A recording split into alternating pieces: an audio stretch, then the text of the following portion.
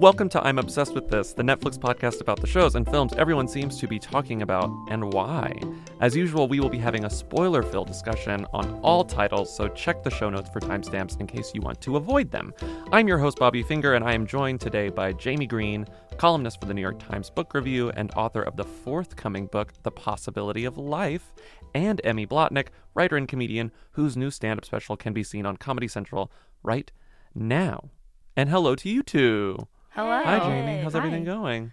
Good. Great. Yeah. It's still very cold. I feel like I always start the episodes by being like, it's cold, but it's still cold. It's freezing. It's very cold, yeah. So thanks for making it over here. You're all in the studio today. That's great. Yes. Hello. I can see you both. It's nice. It's nice to look at you both. We've got 3 different flavors of seltzer, which I think is nice. I was really hoping we were going to do the beverage check. You got to do a beverage check. I'm doing the Pamplemousse LaCroix, La Croix. You're doing the tangerine. I've got tangerine. I'm doing lime. Look at us.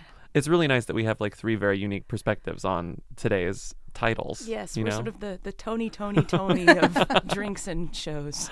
It's great. So I want to ask you, what's the last thing you watched on Netflix? Not counting the things that I forced you to watch on Netflix. Like, what's the last thing you watched on Netflix of your own free will? It's been, a lot of Bob Ross for me. I'm thrilled that that's on there because it is the most soothing show in the world. Everyone said, I haven't watched it since I was a kid. It's actually as good as people say. Believe it, Bobby. It is so good. And it's like that kind of show will probably never get made again, where it's just like, a gentleman painting. That doesn't feel like a pitch anymore. And it's just low. And I watched it when I was a kid, but the part I didn't remember is that there are these little interludes of Bob Ross with small animals. Oh. And so in the middle of painting, he'll be like, we're just going to take a little break from these lovely trees and play with these baby squirrels. And it'll just be him with like a handful of baby, like chipmunks or squirrels or whatever. And he's petting them and feeding them. And you're like, this is like a beautiful fever dream. I'm looking at his Wikipedia now. I didn't know he died so young. He was only 52. Oh. That's really sad. But he amassed how many episodes of this show? Let's see how many episodes of this show. It seems like an awful lot, yeah. He filmed 403 episodes of that show in that time. Shit. So yeah, we can watch him forever. Yeah, I mean that's a good supply. That's like over double the episodes of Golden Girls, and I watch those all the time, over and over and over and over and over again. It's also funny to me that he's from Florida and lived in Florida, and yet his landscapes made me think that he lived in like Colorado. Yeah, he's like a Wyoming man. Like, does he do a lot of Florida landscapes? Is there a Florida landscape? Is it like flat. swamps? Flat Here swamps. we got some nice sharps by this dumpster. I feel like those at least haven't gone like viral or entered the like collective consciousness the way his like pretty trees and rivers and like babbling brooks have. Yeah. It's like, here we've got a motel that's caught on fire recently. Okay. Jamie, what have you been watching? I have been similarly in the comfort viewing vein, been going back over and over again to the John Mulaney specials. Okay. Just like rotating through. The other day I like got a line of his stuck in my head and I was like, I need to find this. I need to hear it. I need to like absorb it into me. It's where he's talking about his wife and how he checked with her if it was okay to talk about her in his comedy. Mm-hmm. And she's like, yeah, just don't say like my wife's a bitch and I hate her. And then he says the most beautiful line anyone has ever said about their partner, which is, my wife is a bitch and I like her so much. Oh, yeah, that's very great. sweet. It's just, I was thinking about him recently because it doesn't matter where I was, but I was with someone else and there was a gazebo around and I was like, oh, a gazebo. Like the John Mulaney joke, and they knew what I was talking about, and I almost thought about trying to sort of like struggle through a quotation of that joke, and I was like, yeah. It's like when he looks at the plaque, and I was like, you get it. I'm not even going to try, because I can't deliver this. It's so lucky like that they knew what you were talking about, that you didn't have to say, oh, well, there's this John Mulaney. Yeah. Where we could have like the silent like 30-second recollection of his stand-up and like enjoy the memory and not have to suffer through like me getting it completely wrong. Yes. Oh, I've butchered. There's one line in the newest one about the puppet woman who comes to the assembly where he's like, what was so funny about that woman with the long straight? See, I'm about to butcher it, but that's my favorite joke in that special. I tried to do this on our first episode of this podcast. I was talking about all the Bird Box memes, and I was like, you know what doesn't work? Talking about Bird Box memes. Nothing is a harder sell than talking about a Bird Box meme. What about a meme you haven't seen about a show you haven't watched? What could go wrong? Yeah. Sandra Bullock in a blindfold has to be seen. It cannot be spoken. So I rewatched Junebug. Every once in a while, like a diamond in the rough pops up and it like knows me so well. So I rewatched Junebug. I haven't seen it in like 10 years. Have you seen Junebug? No. I've never seen it. God, it's so lovely. It's Amy Adams's first like Oscar nominated role. Probably maybe her best performance. Do you know what it's about? No. Oh my God. It's like Alessandro Nivola and Embeth Davidtz, who is best known as Miss Honey in Matilda, are like a posh New York couple. She's like English and like cool. She works at a gallery. He falls in love with her. They get married really quickly, but he's Southern. He's a Southern boy who lives in New York. They go to his hometown, and Amy Adams is his sister-in-law. His brother is Ben McKenzie of the OC fame. And he just has to spend, it's sort of like culture clash. They have to, these New York cosmopolitan people have to spend, it's like very red state, blue state, have to spend a weekend in North Carolina. But Amy Adams is just like overflowing with love and adoration for everyone. And she's pregnant. It's just, it's not condescending about small towns. It's just very sweet. The grin on your face right It's now. like truly, it's like truly like, I mean, this is, I'm obsessed like a with pregnant this. woman. I was rewatching it and I was like, she's so wonderful. Ben McKenzie. Ben McKenzie, and he's like fine. He's maybe the weakest. He's the weakest link in the movie, but like, who doesn't really have some sort of affection for him? I guess if you watched one episode of The OC, I think you will be endeared to him forever. Have you been surprised by anything you've been recommended to watch recently? My recommendations get really polluted by what my husband watches. Like a few nights ago, he watched the documentary about flat earthers and then immediately followed that with a documentary about the alt-right, Nice. which sounds like a real fun night. Sounds like the exact opposite of what we're describing. Like I had gone to bed and he told me about that in the morning. I was like, that sounds so depressing. Because in the Which one? Both of them? Both. Because in the Flat Earther documentary, in the second half of it, they start buying all this extremely expensive equipment to disprove the roundness of the Earth. They buy like a $20,000 thing to prove that the Earth doesn't like move 15 degrees every hour, and then they find that it does. Oh no. And so like, and they can't return it. so it just feels like sad and expensive and embarrassing. So things like that get in the recommendations. And so it's like, it must be very challenging for the algorithm because it's like that and Bake Off. What do you think we want to watch next? Yeah. And they're just like more episodes of The Office. I don't know. Are they right? Sometimes, yeah. Yeah. What about you? What's the weirdest thing you've gotten? It might have been like Russia's toughest prisons or something like that. I think it was one of those ones where From I'm like, Bob Ross. yeah, and I'm like, who do you think I am? And then how many episodes did you watch? 7. No, I watched a little bit of it because it was so, the title was so grabby that I was like, I should check out what this is, and it's what it sounds like. There's no twists. This other thing I wanted to show you guys that I didn't talk about in advance because I wanted your earnest reactions to it. This show has been recommended to me, and it's called Northern Rescue, and I just want you to look at the poster and see if you can discern what it's about. Do you know who the man in the center is? Can you name this man? Is it one of the Baldwins? It is one of the Baldwins, but can you name the Baldwin? Philippe. I'm just trying to think of like who the Which like Baldwin? the lowest tier Baldwin is that I know. I want to say it's not Stephen. no. It's Right? Franklin. There are two left. If it's not Alec and it's not Stephen, It's not Billy, is it? No. Billy. Damn. It's William Baldwin. That's not what he used to look like. Like, what are they rescuing?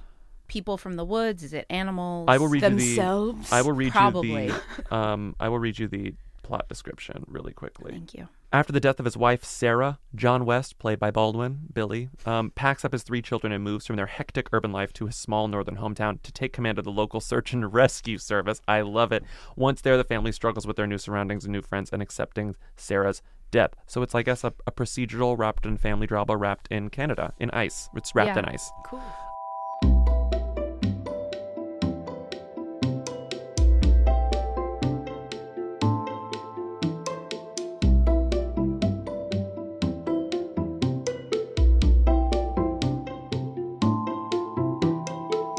Did we all watch Walk, Ride, Rodeo? Walk, period.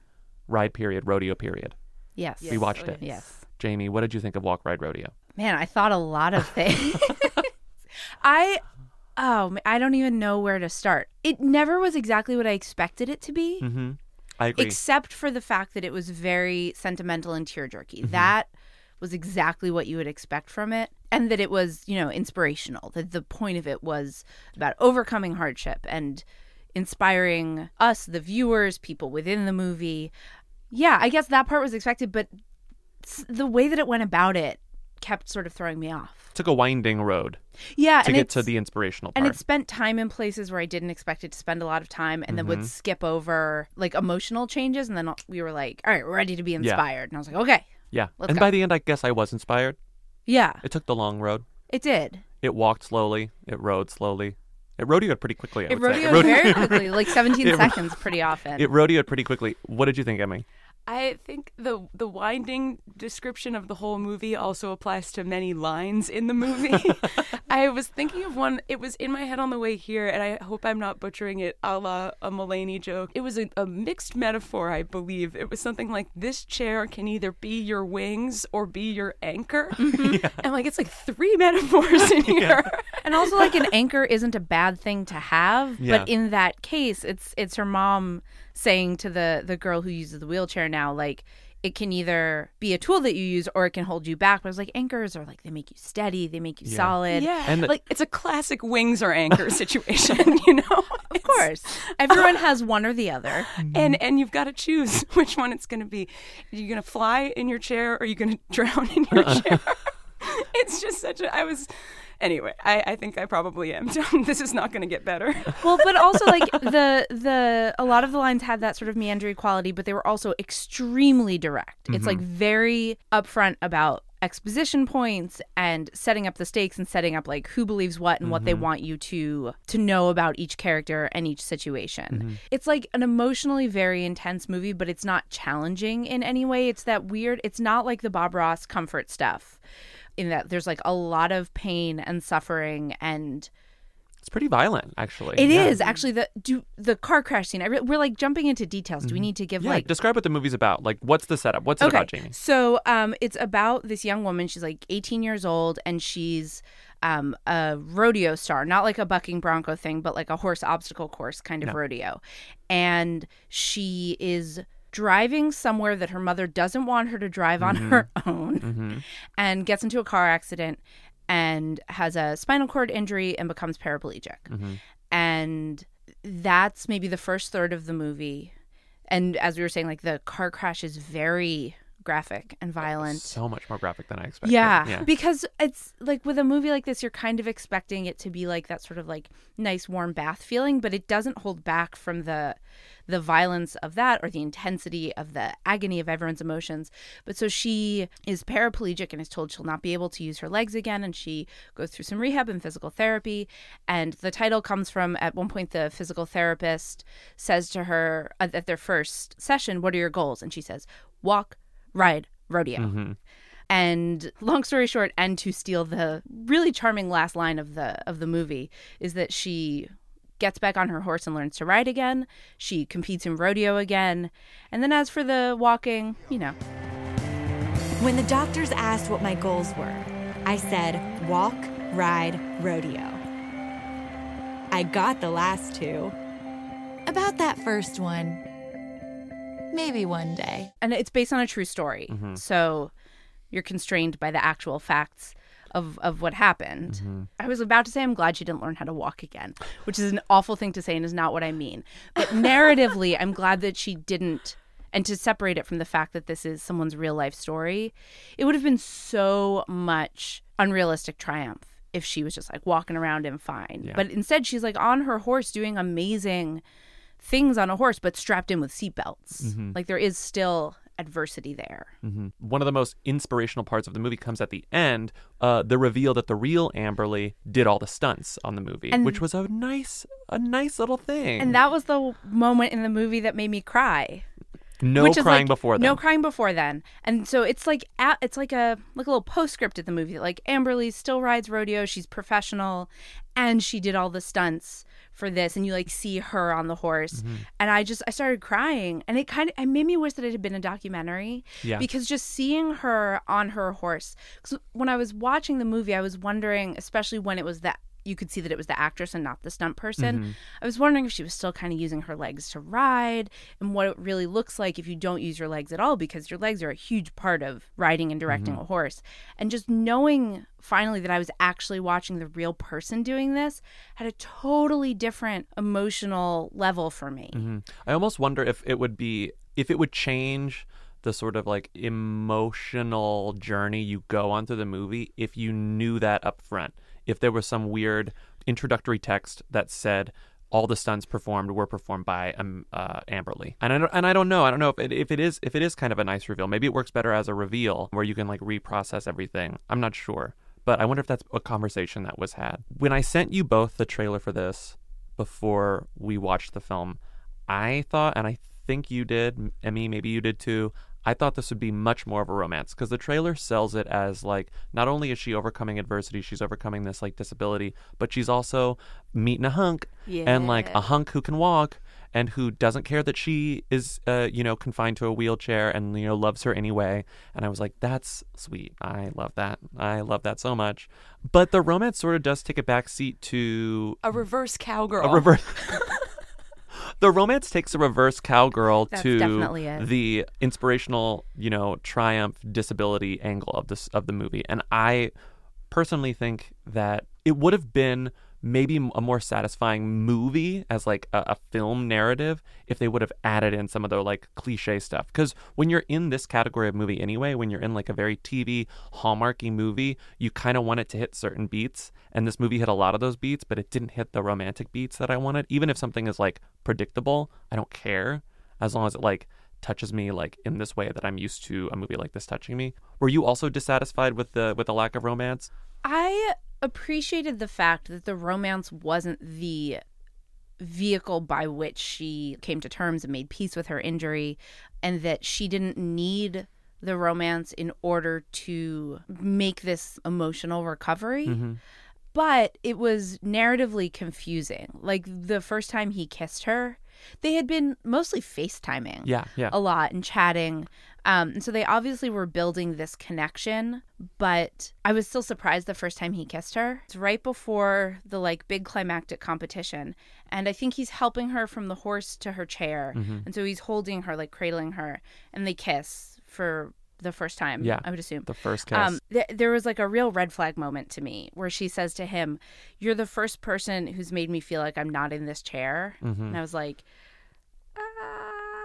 because the chair is not her anchor. It is her wings. And like when she's not on a horse, she uses the chair to be able to get around. And it's like a tool and a helpful thing. And being in the chair is never even shown to be so like confining to her. There's one, like the first time she tries to take it out to go see the horses, she like gets caught in a rut in the dirt. But like being on the horse is amazing for her. The movie stops being about whether or not she can walk really quickly, which I appreciated. It's just like, how do I ride this horse? And that like just made me feel a little cringy about how the chair and her disability were treated as an obstacle or an anchor for her, because it actually like from my point of view, it kind of becomes moot. Like she's able to ride, she's doing great, and the chair is part of her, and the chair is helping her, and she's grown to respect the chair. And so it's like when he falls in love with her, he falls in love with her chair included, not it has like nothing to do with the despite chair. Like the chair. Does exactly, which is like which is great and is avoiding another disability story pitfall. What did you think of the movie, Emmy? I'll admit that horses are not my animal and never have been. What is your animal? Yeah, what's your animal? I guess I'll go dog. I mean, I'll watch any dog thing, but I was never a horse gal, so my compassion is limited in this area. It's obviously a good story. I would have liked to be there when they're like, it's a story about a girl who gets back on the horse. Is there a metaphor here? How do we make this? Yeah. Is there a lesson that could be learned? But yeah, I thought it's what it's supposed to be. Yeah, it fills this bucket. Like it reminded me of The Princess Switch. It reminded me of a lot of the holiday content that's been popping up on Netflix lately, like the original movies. because they're like lower, they're not Roma, Yeah. like they're not Alfonso Cuarón films, they're not whatever the new Martin Scorsese one is, The Irishman, but they feel like if Netflix is truly going to replace television, they have to replace as many buckets as they can, and this is definitely a bucket. Like the Hallmark movie, Lifetime movie is a bucket that exists and there is a demand for. So I was like, I understand the desire for this, but it's definitely not my bag. I wasn't mad watching it. Like I was like, this isn't for me, but I'm not annoyed. And also there's something to be said about just watching a movie that just gets from point A to point B and you're done. And I don't have to like watch 2 episodes of Workin' Moms and think like, this was good, but do I want to give another 4 hours of my life to finishing this season, where it's like she got back on the horse and she's in love with the boy, the hunky boy who can walk. And I was like, I'm happy that I saw that, and I'm inspired. So in that respect, it filled a void, but it was also like, come on. Yeah, but then like comparing it to the other movies that you mentioned in this bucket, I don't think any of those are harrowing. Yeah. Like that surprised me, that the car accident and there's a long scene after the car accident because they're getting to the moment where the paramedics try to move her and she screams in pain. Oh, it's awful. Yeah. So there's a very long scene of her propped up against this fence, and we know that she's not going to be able to move her legs, but like she maybe hasn't figured it out yet. I mean, I think it's meant to be sort of a tearjerker where it takes you into that dark place, but it's going to pull you out again at the end. Like that you're going to sort of be inspired for going through that. But it's way more intense than any of the rom-com-y stuff or even like the sort of holiday type movies. I don't mean movies like The Holiday, I mean holiday season. Although it's probably also more harrowing than The Holiday. Yeah. I mean, Cameron Diaz has to pull that bag through the snow. So I don't know. I felt for her in that instance. Related to the inspirational thing, I'm thinking about what I said about the romance, and I still wish there were more romance, but at least it let itself be inspirational first. Although I would have loved to have that hunk introduced a little earlier. You could tell there was a very deliberate effort to make her overcome her injury on her own first before they brought him in. That easily could have been where it was like she did it for love, but she didn't do it for love. Like they cut to the real story, but then they were like, you got to work in like a hunk, like give us a hunk. She did it for love of rodeo. Yeah, she did it for love of rodeo. What would be your walk ride rodeo movie? Blank, blank, blah, blah, blah. Oh, wow. Oh my gosh. Bagel Bialy. Blintz. Bagel Bialy Blintz. Okay. Bagel Bialy smoked salmon. Oh, that's good. That's good. That goes better. They go better together. I was going for alliteration, but it's about substance. Yeah. What's yours? I don't know if I should try to like out Jewish you or just I mean, you can try, but you not will after not. that list. So that's it for a walk ride because it's very depressing. I don't know, and I don't like thinking about cars. One of my favorite things about living in New York is not having to drive a car because that accident is like, and also that accident comes out of nowhere, which is the scariest thing about cars. She was on a very straight road. I don't know why she needed the map No one was second. around. It was very stressful. It was extremely stressful, but all this talk about paralysis is really depressing me. So let's talk about something happy. Instant Hotel. We all watched Instant Hotel. And I argue with that characterization. The wildest, which That that we it's all happy. like. No, that it's not happy. You said you were stressed out. Instant Hotel. Before we get into Okay. it, Instant Hotel is an Australian reality show that is now streaming in its entirety on Netflix. It's I believe 12 episodes. Honestly, feels like 30 episodes. Yes. It's so long.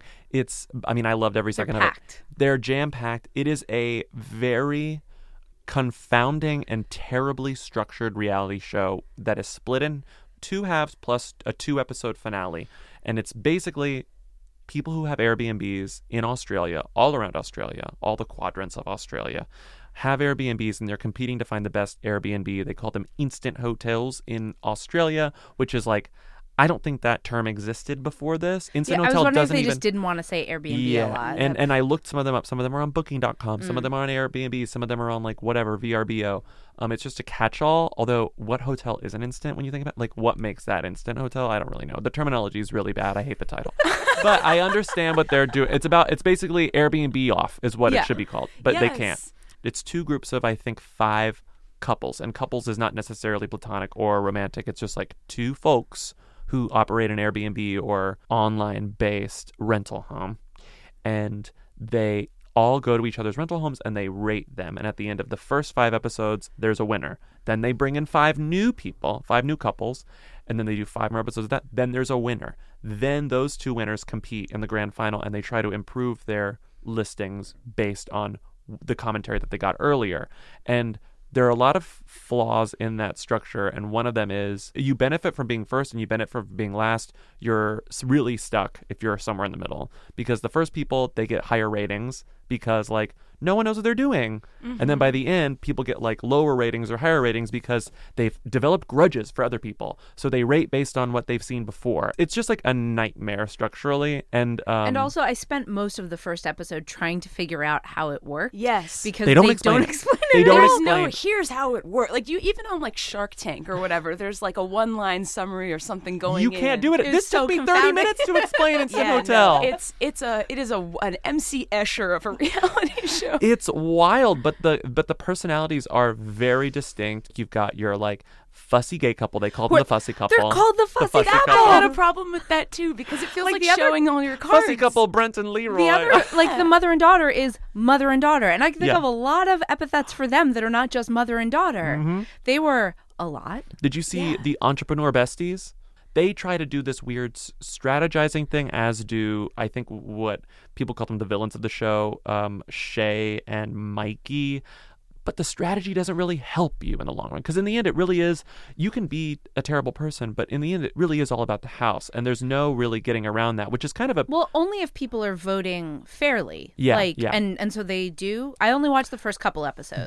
They do vote fairly, and fortunately they have this woman who's kind of the moderator, and she's a little more diplomatic with everything and very fair, and I think her influence makes people realize, like, you can't go crazy here, because at the end of the day, it's all about the houses. What was your favorite house that you saw of the ones? I mean, it's the Johnny Rockets. Yeah. The Johnny Well, and they also were my favorite couple. They were so sweet. I love a coarse gray mullet. Yeah. Mark and Janine. And they're just like, at first they seem sort of like, well, their obsession with 1950s and 60s Americana is weird. And they've never been to America either. They've to America. afforded all Wait, this so- crazy shit. So Robbie, But they've never been to America. But the prize is a trip to America. Yeah. They don't win, do they? They don't win. Aw. So the winners are Terry and Anita. Very clearly, I think it was just the obvious choice from the very beginning that they had the best house, because it balanced just like a really nice interior. There was plenty of space for everyone to sleep, because like everyone gets in the same pitfalls where it's like there aren't enough beds, there aren't enough bathrooms. Like, But also, not every Airbnb is built for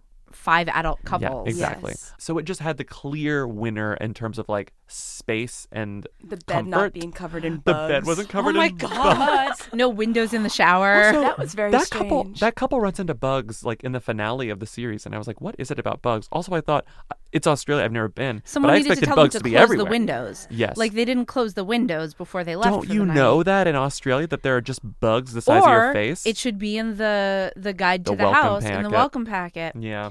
But yeah, the Johnny Rockets house was my favorite because it, as the interior designer moderator woman mentioned, it was incredibly clean. Like Yeah. it just looked beautiful. But also that couple of the first batch, they were the only ones who were not terrible. Yeah. That's Everyone true. else was terrible by the middle of episode 2. And like, I don't need my reality show to be 80% villains. Yeah. And Babe and Bondi end up winning that round. Babe and Bondi. Babe and Bondi, the She mother named her daughter. daughter after the beach. That is really the one thing my boyfriend and I were watching it together last night, and there's something about the Australian accent too that like every word has like 7 extra vowels. Oh, in I it. love it. Where Yeah. it's like, oh, I was really overwhelmed, and it's I like love there's it. every vowel and all of like it's I is spelled OIAU. Yeah. And that is actually to me like one of the most pleasurable aspects of the Absolutely. show, is because if I think about the other things that I like watch like with devotion on Netflix, it's Terrace House, Bake Off, all the Monty Hall gardening shows. Not American speakers. Not American, exactly. And there's this, it's cool to like see how other cultures work. Like apparently Australians are really hardcore about fences around pools, which maybe Americans are too. I live in New York City and don't have children. But like getting a sense of like the different regions, like the North Coast and all the different parts of Australia, and listening to all the accents. And I got really caught up in, I think one of the fussy couple guys is American, but then like of the Babe and Bondi, the daughter has a very mild accent, and then the interior designer sounds very British, but sometimes some like more posh Australian accents sound British. I was just like going down this whole linguistics tear, and then like sort of muttering to myself, trying to emulate their accents because it's so much fun. None of them sound the same. Like none of them sound like my Siri, which I set as Australian man. Oh, you know, you can change the accent of your Siri. Yeah, mine's Australian. My husband has a New Zealand woman, I think. Oh, New Zealand woman. Yeah. I also realized I said Monty Hall instead of Monty Don for the gardener.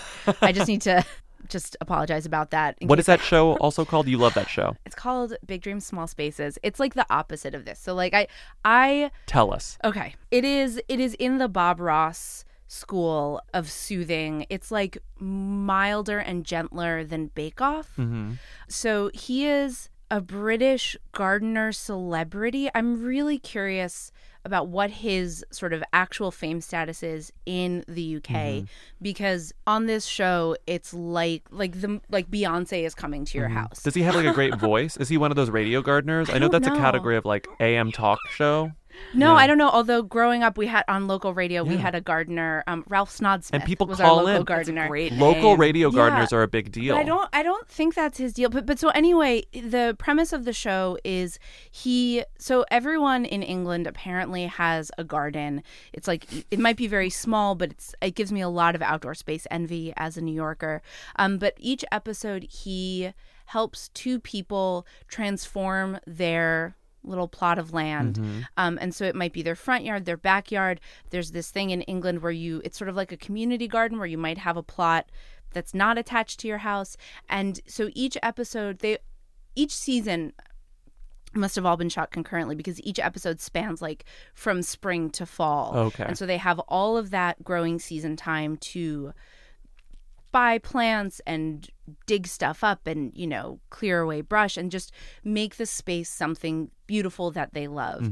And sometimes there's, a reason, one woman wanted to make her front yard like a community garden that's inviting for people all around.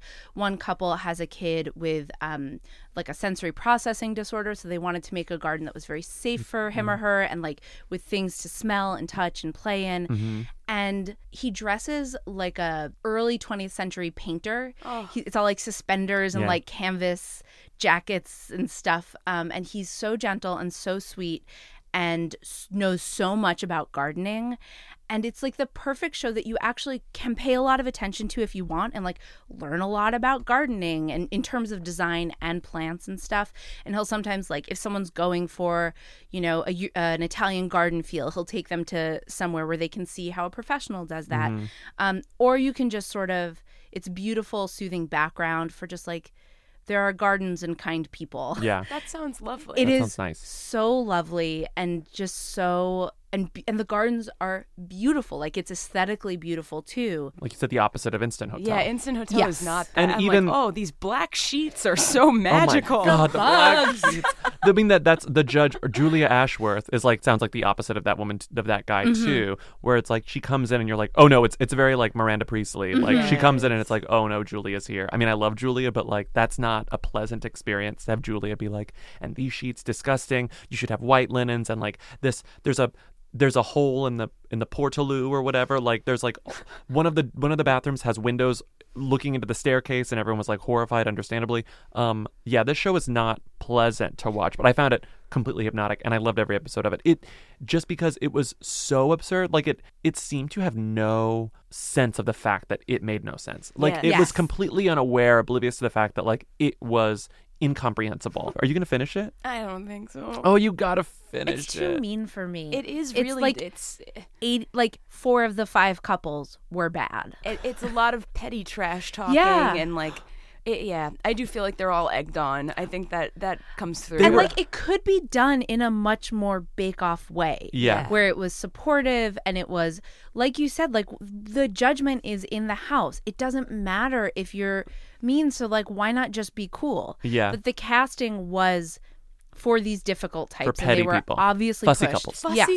Fussy couples. I appreciated the pettiness. I was like very entertained by the pettiness because it was like, oh, they didn't clean underneath this one dresser, or like they didn't lock their personal belongings into like another drawer. And it was like, well, they didn't lock the stuff in. Or like they have fake plastic rocks in their water feature and not real rocks in their water feature. Like the pettiness is fun. Which is also the attitude I bring to every Airbnb I go to. Absolutely. So it is very true to life in that way. I wonder what the show would be like in the U.S.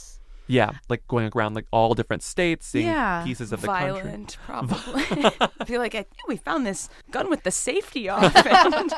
In every single house, there was a gun with a safety off.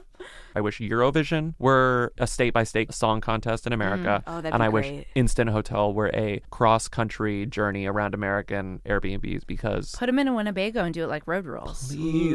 Please. If you're listening, Netflix, I hope you are.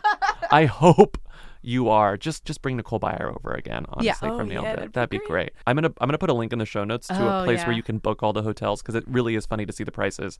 But enough about Instant Hotel. We've talked so much about these two shows, and we have to end. Thank you, Jamie and Emmy, for being here with me this afternoon. I hope this was fun to talk about our new favorite shows, even though they might not be our new favorite shows. They're our new favorite shows. Do either of you want to A, open an Airbnb, or B, start rodeoing? No, I want to have a garden in England. I want to paint little trees. I'm Obsessed with This. We'll be back in 2 weeks with another new episode. And in the meantime, you can call 754-225-5262 and tell me what series or film on Netflix you are obsessed with. And we might play them on future episodes. And in case you couldn't get that number down, yes, it is 754-CALL-BOB. 754-CALL-BOB. And you might be featured on the next episode of I'm Obsessed with This. See you in 2 weeks.